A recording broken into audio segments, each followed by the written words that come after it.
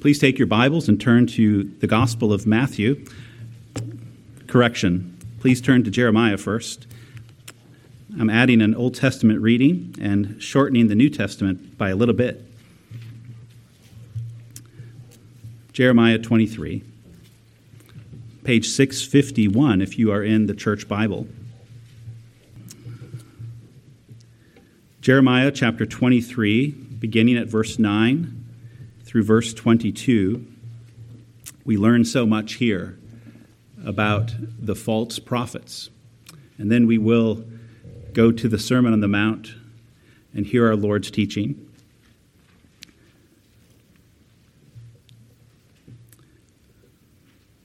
Jeremiah 23, verse 9. Concerning the prophets, my heart is broken within me, all my bones shake. I am like a drunken man, like a man overcome by wine, because of the Lord and because of his holy words. For the land is full of adulterers, because of the curse the land mourns, and the pastures of the wilderness are dried up. Their course is evil, and their might is not right. Both prophet and priest are ungodly. Even in my house I have found their evil, declares the Lord. Therefore their way shall be to them like slippery paths in the darkness, into which they shall be driven and fall. For I will bring disaster upon them in the year of their punishment, declares the Lord. In the prophets of Samaria I saw an unsavory thing. They prophesied by Baal and led my people Israel astray. But in the prophets of Jerusalem I have seen a horrible thing. They commit adultery and walk in lies. They strengthen the hands of evildoers so that no one turns from his evil. All of them have become like Sodom to me, and its inhabitants like Gomorrah. Therefore, thus says the Lord of hosts concerning the prophets, behold, I will feed them with bitter food and give them poisoned water to drink. For from the prophets of Jerusalem ungodliness has gone out into all the land. Thus says the Lord of hosts, do not listen to the words of the prophets who prophesy to you, filling you with vain hopes. They speak visions of their own minds, not from the mouth of the Lord. They say continually to those who despise the word of the Lord, it shall be well with you. And to everyone who stubbornly follows his own heart, they say, no disaster shall come upon you. For who among them has stood in the counsel of the Lord to see and to hear his word, or who has paid attention to his word and listened? Behold, the storm of the Lord, wrath has gone forth, a whirling tempest. It will burst upon the head of the wicked. The anger of the Lord will not turn back until he has executed and accomplished the intents of his heart. In the latter days you will understand it clearly. I did not send the prophets, yet they ran. I did not speak to them, yet they prophesied. But if they had stood in my counsel, then they would have proclaimed my words to my people, and they would have turned them from their evil way and from the evil of their deeds. Now turn to Matthew 7.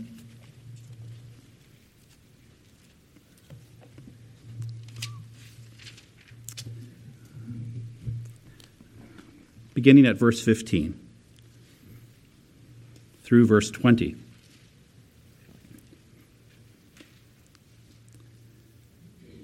Beware of the false prophets who come to you in sheep's clothing, but inwardly are ravenous wolves. You will recognize them by their fruits. Are grapes gathered from thorn bushes or figs from thistles? So every healthy tree bears good fruit, but the diseased tree bears bad fruit. A healthy tree cannot bear bad fruit, nor can a diseased tree bear good fruit. Every tree that does not bear good fruit is cut down and thrown into the fire. Thus you will recognize them by their fruits. This is God's word. Let us pray. Father, we pray at the public reading and preaching of your word that we would hear you, O Lord.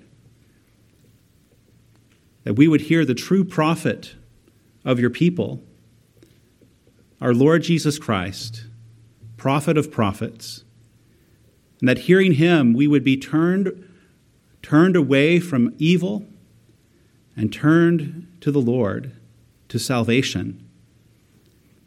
That we would not take the comfort the false prophets are selling. Oh, gracious Lord, we pray that your people would hear and live. Oh, gracious Lord, help us now. In Jesus' name, amen. Well, our text tonight is Matthew 7:15 through 20. And as you heard it read, you heard of three kinds of people. Three kinds of people in this text. One is a bit more subtle than the other two. First, there are those who are false prophets. These are wolves dressed up in sheep's clothing. These are people who present themselves as belonging to the church, but they really only have come near to the church to use the church to satisfy their own appetites. So they have to be called prophets. It's a church word. It's a kingdom word. That's a word that reminds us that they all are being falsifications of Jesus Christ, the true prophet. So they are called prophets, but they are false. Secondly, there are those who are not false prophets, and these do very well recognizing those who are. This is the more subtle category. These people are not naive nor easily misled. They understand the church is in a conflict with the world, with the devil, with the flesh, and this group is alert. They have paid attention to their doctrine. They have been catechized. They think of their catechism more seriously than they think about their cholesterol medicine. They know it is urgent to life. These are the folks who are on the lookout for wolves. They are sheep through and through, but they have a sensitive diet. They won't eat just anything that is given to them on the theological table of our times. Then there's the third kind of people in our text. These folks are not false prophets, but they are not doing well watching out for those who are. This is the target group of our Lord's teaching. Our Lord teaches what he teaches to address this group so that they might become the second group that we just heard about. They are not false prophets, but they are not doing well watching out for those who are. So this group is easily misled. They are not careful about the books they read, nor are they careful about the books they give to the church library, nor is this group careful about the preachers they enjoy, nor are they careful about listening to the preacher they have, nor is this group clear on what godliness is. In fact, this group can be easily manipulated by strong personalities, or by needy personalities, or by popular personalities. This group is the group in the greatest danger of being devoured by the first group, the wolves. Well, let's go back then to the beginning, to the wolves, and get a better look at these wolves in sheep's clothing. Now, the first thing our Lord Jesus wants us to know about these wolves is that they are false prophets. By calling them prophets, Jesus is warning us these people will come near the church with a kind of authority. They may be church officers. They may be Sunday school teachers. They may be platformed teachers at conferences. They may be pastors. And as is true to the word authority, they may be authors. Authors of Christian books, of Christian blogs, of Christian articles, of Christian journals.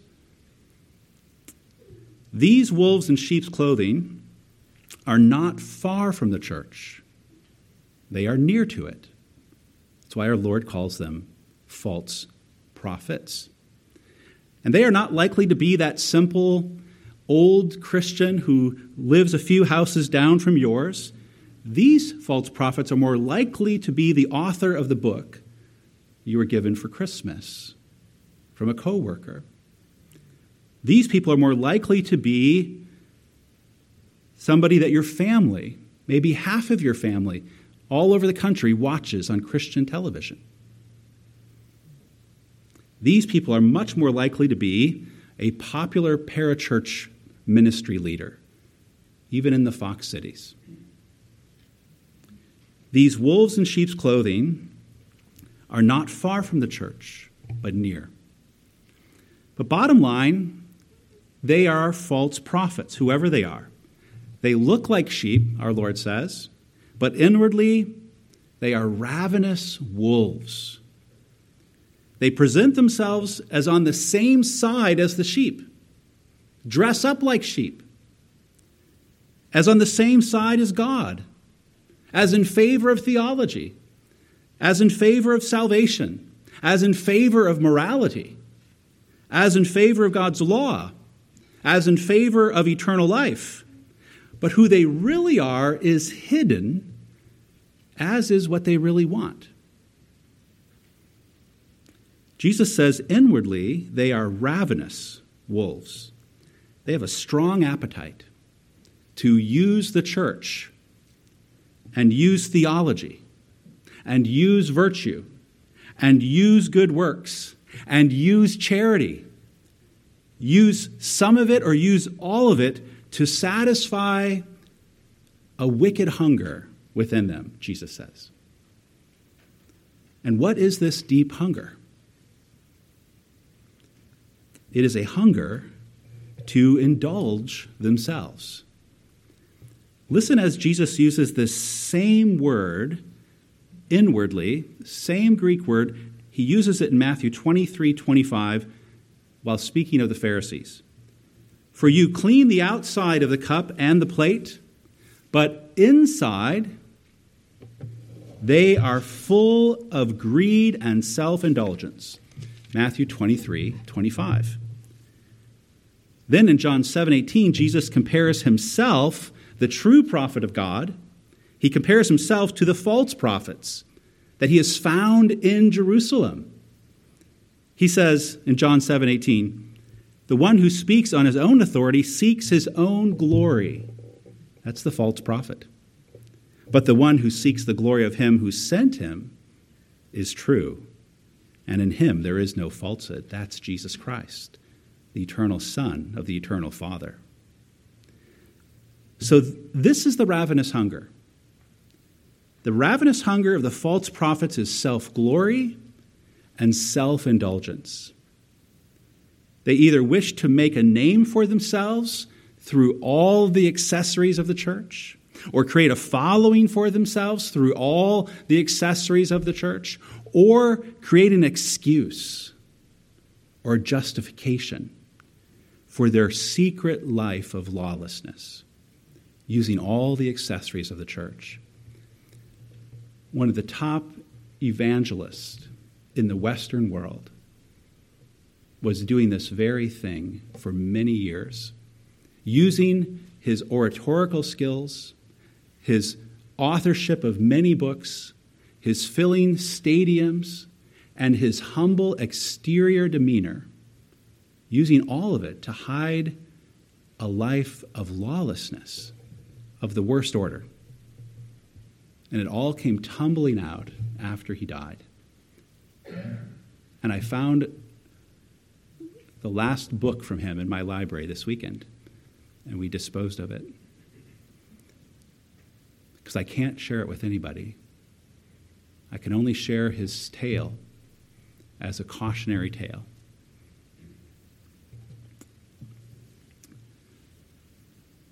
So these ravenous wolves are after self-glory and self-indulgence, but using all of the accessories of the church. And you might ask, well, why can't they pursue self-glory and self-indulgence outside the church? They are deceived. They are still trying to create a new religion where there is both salvation and eternal life and the enjoyment of sin. It's a religion that's antithetical to the kingdom of Jesus Christ, but it's one that they are deceived in thinking that they can will it into being. And as we said this morning, that God will somehow cooperate.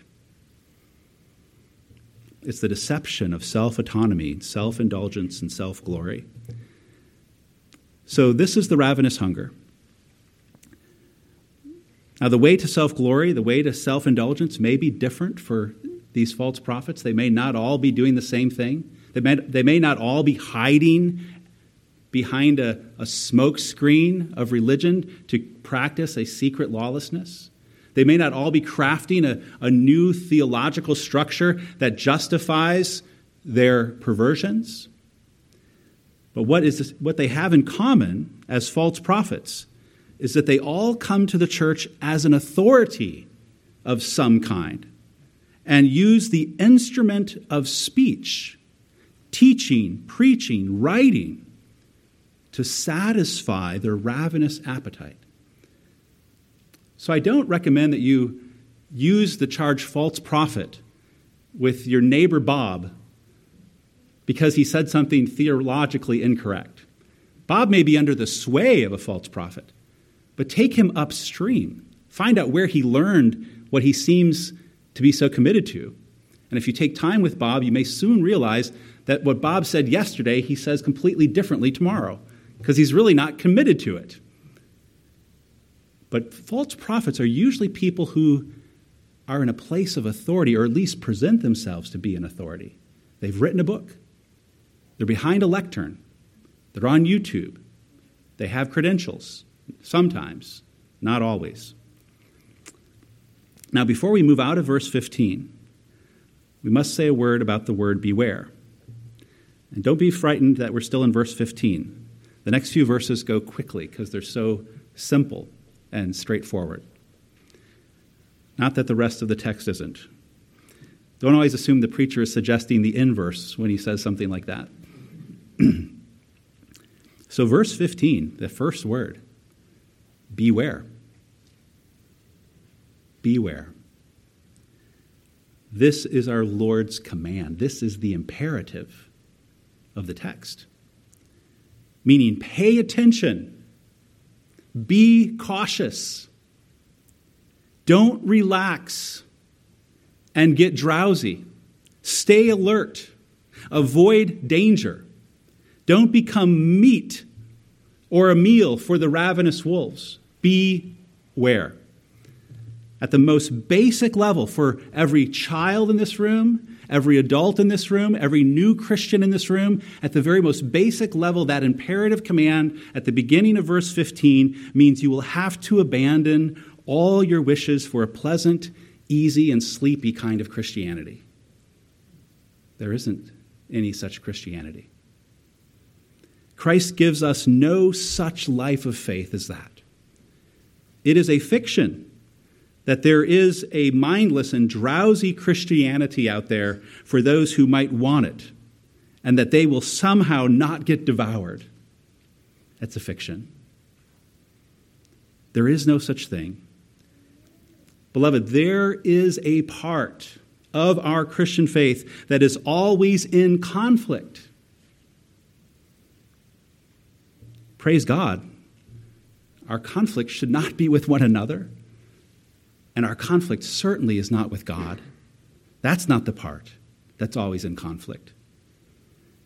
Since we have been justified by faith, we have peace with God through our Lord Jesus Christ. Romans 5:1. We're not in conflict with God. Our conflict is not with God's redeeming love. That is settled. That has gone through the grave and gone to the sky and is enthroned in glory and victory. Redeeming love in Jesus Christ is not a point of contention for the child of God or the church of God. But we are in conflict, yet, with our own sin, and for our purposes in our text, we are in conflict with false prophets to the very end of the age. Paul stated this conflict plainly to church elders in Acts 20:29. I know that after my departure, fierce wolves will come in among you, not sparing the flock. And from among your own selves will arise men speaking twisted things to draw away the disciples after them. Peter also stated this conflict plainly in his second letter, chapter 2, verse 1. But false prophets also arose among the people, just as there will be false teachers among you, who will secretly bring in destructive heresies, even denying the master who bought them, bringing upon themselves swift destruction, and many will follow their sensuality, and because of them the way of truth will be blasphemed.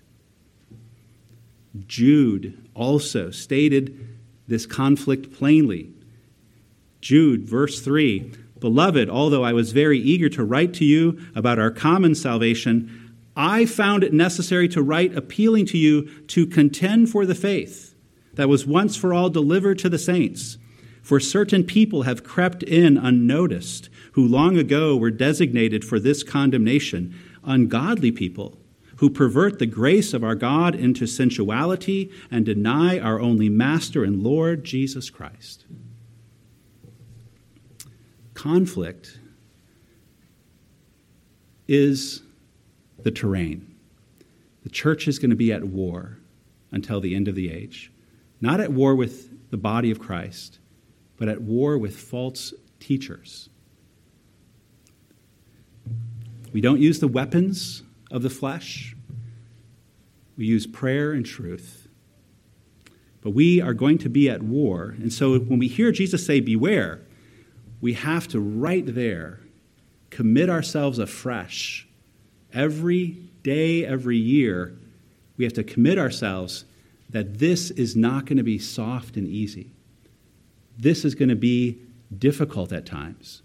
The Lord will measure out seasons of peace and quiet, but the conflict will not be put in a drawer and put away forever until the last day. Now, what do we have in verses 16 through 20? We have a simple yet always true method there for testing if a prophet is true or false. That's what we have in verse 16 through 20. An always accurate method for testing if a prophet is true or false. Jesus says quite plainly, you will recognize them by their fruits. That's the test. Why is this test so effective? Because if good fruit is there, grapes and figs, our Lord says, if good fruit is there, you can be sure the tree is healthy. If bad fruit is there, you can be sure the tree is diseased.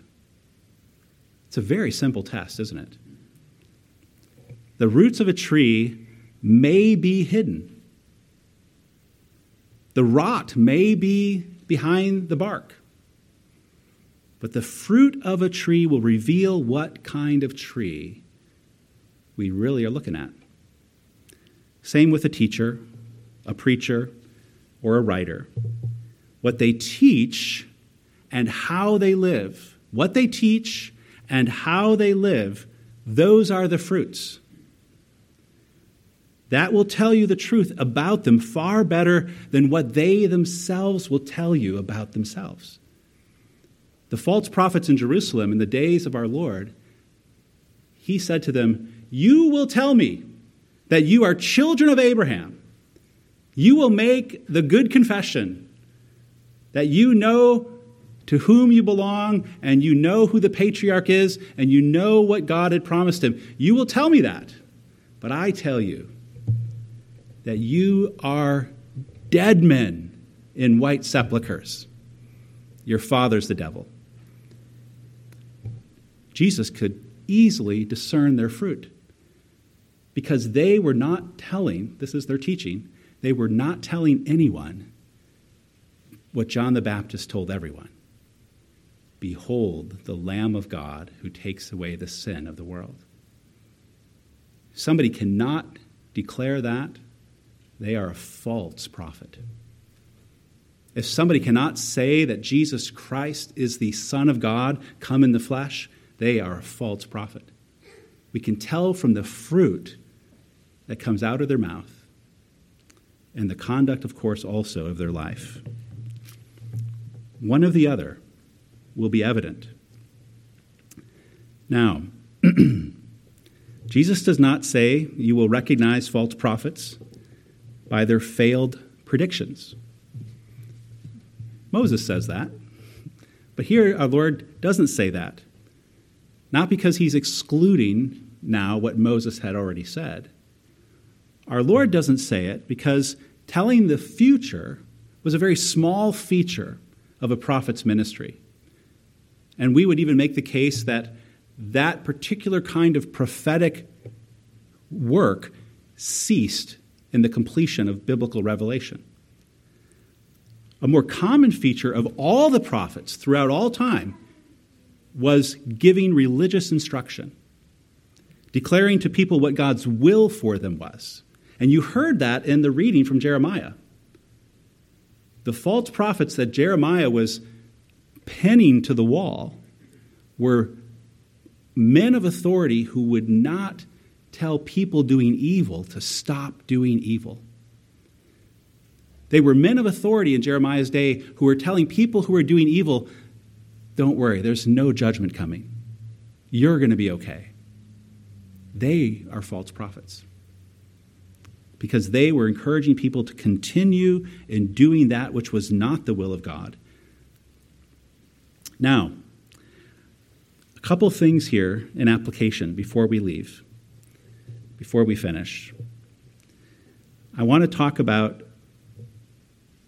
a couple false prophets of our times. And if you're hoping that I was going to name somebody, I'm going to disappoint you. I don't mind naming people, but I'm not doing that tonight.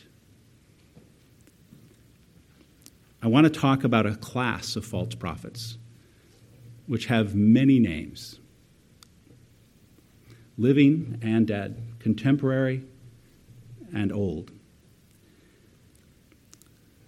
Some of these are much more recent, or at least much more loud than they were before. There is a group of false prophets who are harassing the church today, who are elevating and promoting the authority of the psychological self over the Word of God. These false prophets are telling the church that what you feel inside is more true and more important than what God has made you. They are telling the church that what you feel inside is more true and important than what God says about you. They are putting a wedge between the Word of God and the palpable interior feelings of the psychological self. And they are elevating the psychological self over the Word of God and the work of God in the creation of man and woman. In Matthew 19:4, our Lord says, "Have you not read that he who created them from the beginning made them male and female?"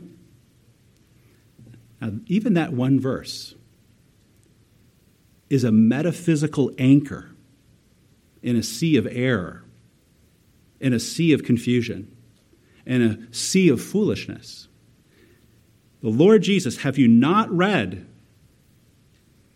Meaning, God has given this to you for ages. Have you not read that he who created them from the beginning made them male and female? The false prophets, though, they are trying to pull that anchor up. They are trying to pull that anchor up and set the ship adrift. These false prophets will encourage you to let your inner psychological self become the highest authority in determining who you are. And so we have people who identify themselves now as gay Christian ministers. They have not only received the ministry of the false prophets, but they are now propagating it. God's authority as sovereign creator, as the always good and wise God, is pushed out of the center and stripped from the circumference. and the inner self is put as center and circumference. The inner self is claimed to be the true authority and not the word of God or the work of God. Now, this, of course, might sound new to you. And in some ways, there's features of it that are new, but there's always a more profound feature that's old. And you heard Jeremiah speak of it when he was talking about the false prophets. Jeremiah said in 23:17, "They say continually to those who despise the word of the Lord, 'It shall be well with you.' And to everyone who stubbornly follows his own heart, they say, 'No disaster shall come upon you.'" Stubbornly following our own heart. That might feel good. That might feel most pure and honest in a weird psychological way. But following our own hearts takes us away from God. It actually makes us orphans in a world that is beautiful and good and stamped with the metaphysical truth of a creator. The false prophets who elevate the authority of the psychological self encourage you to adopt and celebrate a new identity that comes not from the Word of God, but comes from within, but wasn't even there a year ago. It was written there by the prophets of a dying culture, written there recently. These false prophets do not take the struggle with sin seriously, just like Jeremiah said they don't. Now, of course, they say that they do, and this is one of their effective moves. They say they alone take the struggle seriously because they have documented all the confusion and all the torment of living in a world where the truth of human nature and human sexuality is hard to find. And we don't deny that there is great confusion and psychological turmoil in this age and in every age. This is we confess a biblical anthropology. We recognize that there's trouble in the soul of men. But the solution isn't to stop calling it trouble and call it light. We know that these false prophets don't take this struggle seriously because they won't call it sin. They won't call it evil. They won't warn of what shall come if you turn and keep walking away from God's word and let Satan tell you what to believe and false prophets tell you what to believe. If they took the struggle with sin seriously, they would warn everyone, just as Jeremiah said. But they won't. They want to say, let the self triumph. Nothing will harm you. You'll be okay. God approves. That's the first category of false prophets that I wanted to speak to briefly. The second is much closer to our current text. What we heard tonight in verses 15 through 20 is coming near the end of the Sermon on the Mount.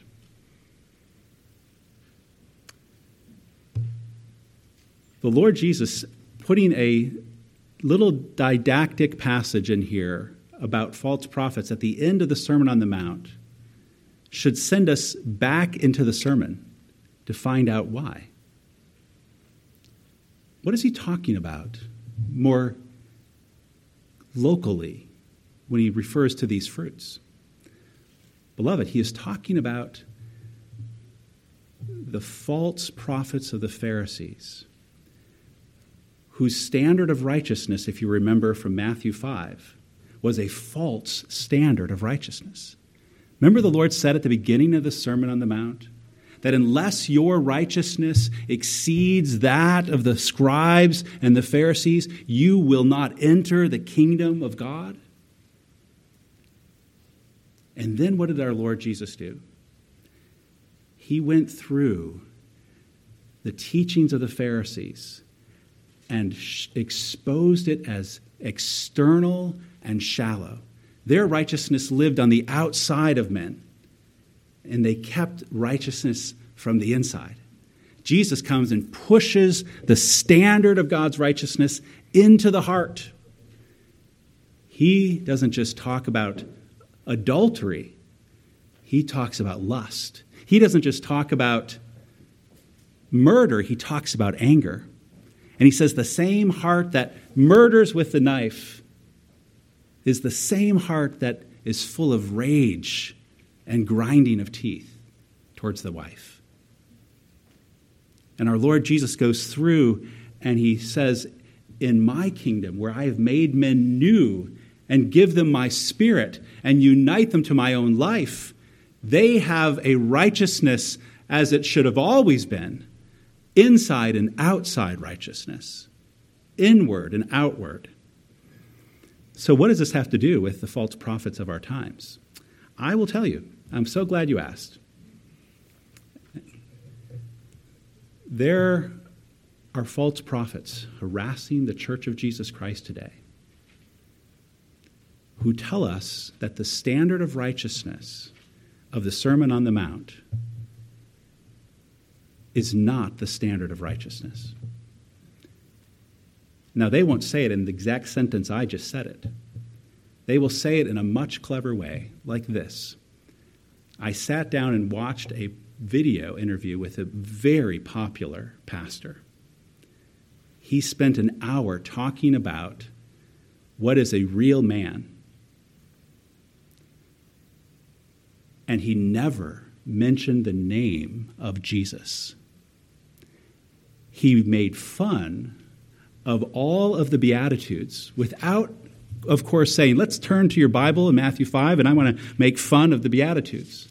He made fun of all the Beatitudes in the Sermon on the Mount, pure in heart, poor in spirit, meek, mourning, hungry and thirsty, merciful. He made fun of that kind of man and created a caricature of a man who was bold and brash and strong and brazen. And he never mentioned Jesus Christ as the model of masculinity. He is not the only false prophet who's advancing this folly. There are Christian men who are under the sway of these prophets who reject meekness, reject poverty of spirit, all without overtly saying it, but listen to their teaching. They too are to be numbered among the false prophets. They are actually pushing back to a righteousness that is outward and not inward. They should be rejected. Now, if you want my receipts on any of the things I said, I'd be glad to share them. And that's a metaphor. I don't have real receipts. But if you want my footnotes, I am not trying to get you angry at any particular people. I'm actually trying to show you what's false and what's alive in the air in which we live and move today. I have good news. We have a true prophet. We have a true prophet whose fruit is impeccable. It's lush. There's no rot in it. You can bite into it without hesitation. His teaching is sweet and right and pointed and perfect. And his offers of goodness and salvation to wicked, wretched people is grand and eternal. Jeremiah 23:22 said that a true prophet, if he had spent time in the counsel of the Lord, would have gone out and spoken for the Lord and turned the people from their evil way and from their evil deeds. Jeremiah 23:22. Beloved, the man of heaven, the prophet of prophets, the prophet upon whom every earthly prophet was based, the man from heaven, Jesus Christ, has come, and he has spoken to the earth. And he speaks to even those who are under the darkening harassment of false prophets. He speaks to them all. And he says, turn from your evil ways. Draw near to me. I do not come to crush you. I come to be crushed for these lies. I come to be crushed for your believing the lies of these prophets and not worshiping God truly and in spirit. I come to bear it all, but listen to me. I am the way of life. I tell the truth of what a man is, of what a woman is. I will lead you out of the works of the devil, for I have come to break them. He is our Lord Jesus Christ, the prophet of prophets. Let us pray.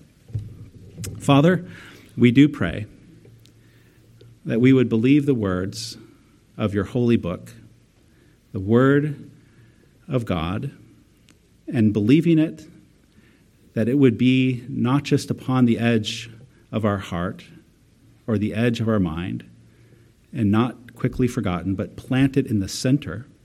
Let it be a light to us. Let it radiate forth.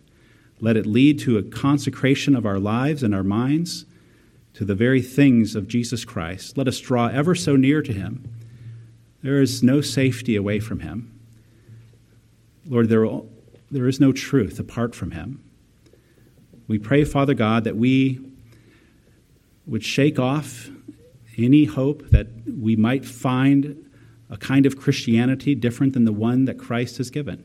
A drowsy, sleepy, easy Christianity. Help us shake it off and return to our Bibles, to return to our hearing of the word preached, to return to the sacraments, to return to the communion of saints, to return to the confessions of our church. Help us shake it off, O Lord, and help us stand firm. Mete out to us seasons of peace and quiet, and seasons of readiness, and even, if necessary, war. But keep us from taking up the weapons of the flesh. We pray, O Lord, that we would indeed put on the armor of God, and through prayer and faith, and through the blessings of the new man in the creation of Jesus Christ, we pray, Lord, that we would endure to the very end. In Jesus' name, amen.